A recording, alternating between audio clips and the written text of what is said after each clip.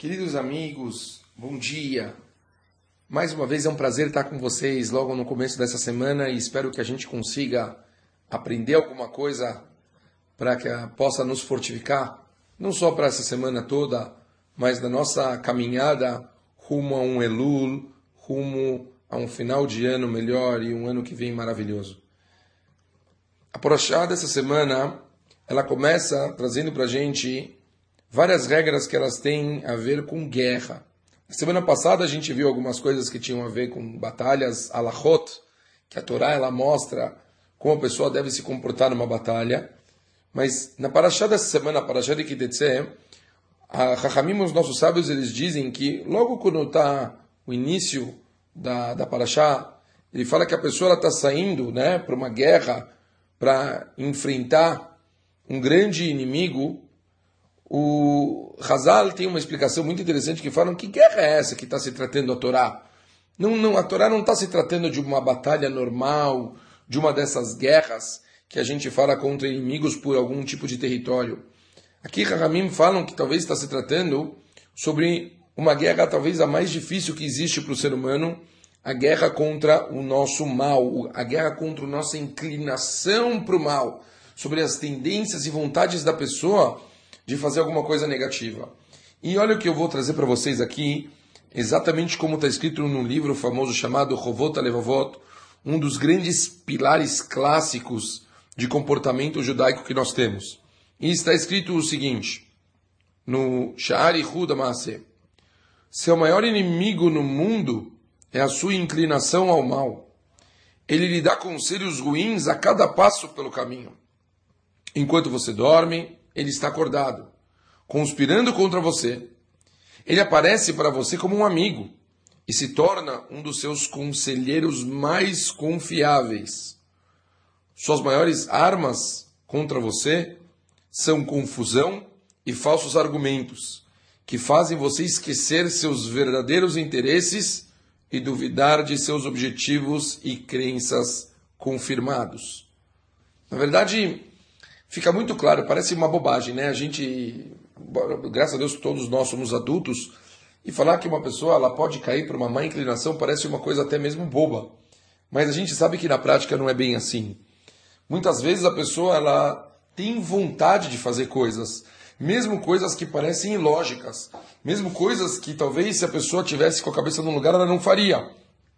Mas temos todos nós lapsos, sim, lapsos de bobagem, e que acaba fazendo as pessoas errarem e cometerem coisas, às vezes, irreparáveis. Então, na verdade, o que o Chovot HaLevavot está querendo mostrar para a gente é que o tempo todo, incansavelmente, a gente tem essas vontades. Qualquer caminho que a gente for seguir, a gente tem esse quê que fica tentando puxar a gente a fazer contra o que é certo. Portanto, nós temos que começar a nos trabalhar para conseguir vencer isso. Antes de eu trazer o antídoto sobre como a gente poderia, por exemplo, melhorar, eu vou trazer uma passagem famosa do Talmud, onde conta que Rabban Gamliel, ele estava viajando num barco, quando ele viu que tinha um outro barco que estava afundando. E ele percebeu que uma das pessoas que estava naquele barco era Rabi Akiva. Ele era um dos passageiros. Ele ficou muito, muito triste, porque ele imaginou que ele tinha perdido talvez um dos maiores da geração. Quando ele chegou na terra e entrou na sinagoga próxima, está escrito que ele ficou muito chocado, que ele viu que quem estava dando shiur lá era Rabi Akiva. Então ele gritou: mas Akiva, como é que você chegou aqui? Eu vi você se afogando. Rabi Akiva respondeu para ele: enquanto eu estava me afogando, uma tábua de madeira do barco estava flutuando bem ao meu lado. Eu rapidamente estendi minha mão e agarrei-a. E isso me manteve acima da água. Quando cada onda veio, eu coloquei minha cabeça sob a água até que passou. E então eu continuei indo, até que eu consegui chegar no final. Essa passagem, que parece uma história muito simples, a gente tem uma explicação cabalística. O Maharal de Praga, ele fala uma coisa impressionante sobre essa história. Ele fala o seguinte: ele fala que as ondas, elas eram uma alusão à inclinação da pessoa para o mal. Rabban Gamliel viu que Rabi Akiva estava sendo arrastado por vontades, coisas negativas, e estava começando a se afogar no mar da vida. Rabi Akiva falou que ele conseguiu agarrar numa prancha de madeira, o que era essa prancha de madeira, fala o Maharal, o estudo da Torá, que é referida como a árvore da vida, então, portanto, ela é madeira, e isso salvou ele do afogamento. Hazal aqui vem mostrar para a gente uma coisa muito forte. O nosso maior antídoto para conseguir vencer as nossas vontades, nossa inclinação do errado, de brigar com pessoas à toa, reclamar, arranjar confusão, de às vezes ficar com orgulho, não se satisfazer com respostas, brigar com crianças, não querer fazer nada de coisas boas, tudo isso a gente consegue combater estudando Torá.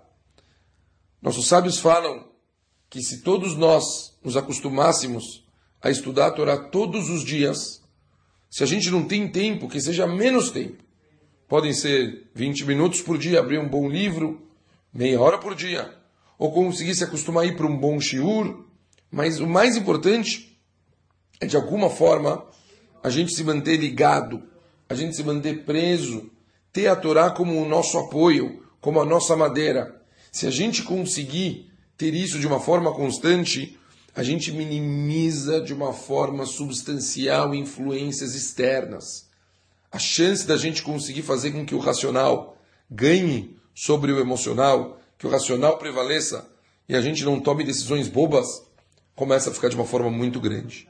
Então que Bezat Hashem, todos nós pegamos essa lição, vamos nos fortificar, estudar um pouco mais, tentar encontrar um livro, ou um amigo para estudar diariamente, ou uma aula para acompanhar, ou mesmo ouvir todos os dias uma aula pela internet, não importa.